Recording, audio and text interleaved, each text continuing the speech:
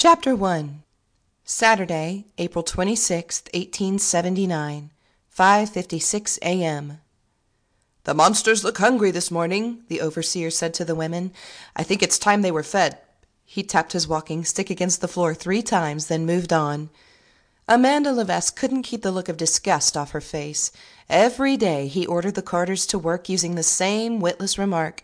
He used it on everyone, moving from section to section in the vast mill workroom, tapping his stick 3 times at each one. "The monsters look hungry. The monsters look hungry." It had gone beyond nauseating.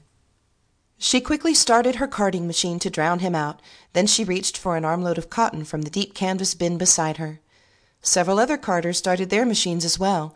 A heavy rumble now filled the room. Otherwise, Amanda might have heard the stranger stagger toward her from behind as she stood bent over the side of the cotton bin.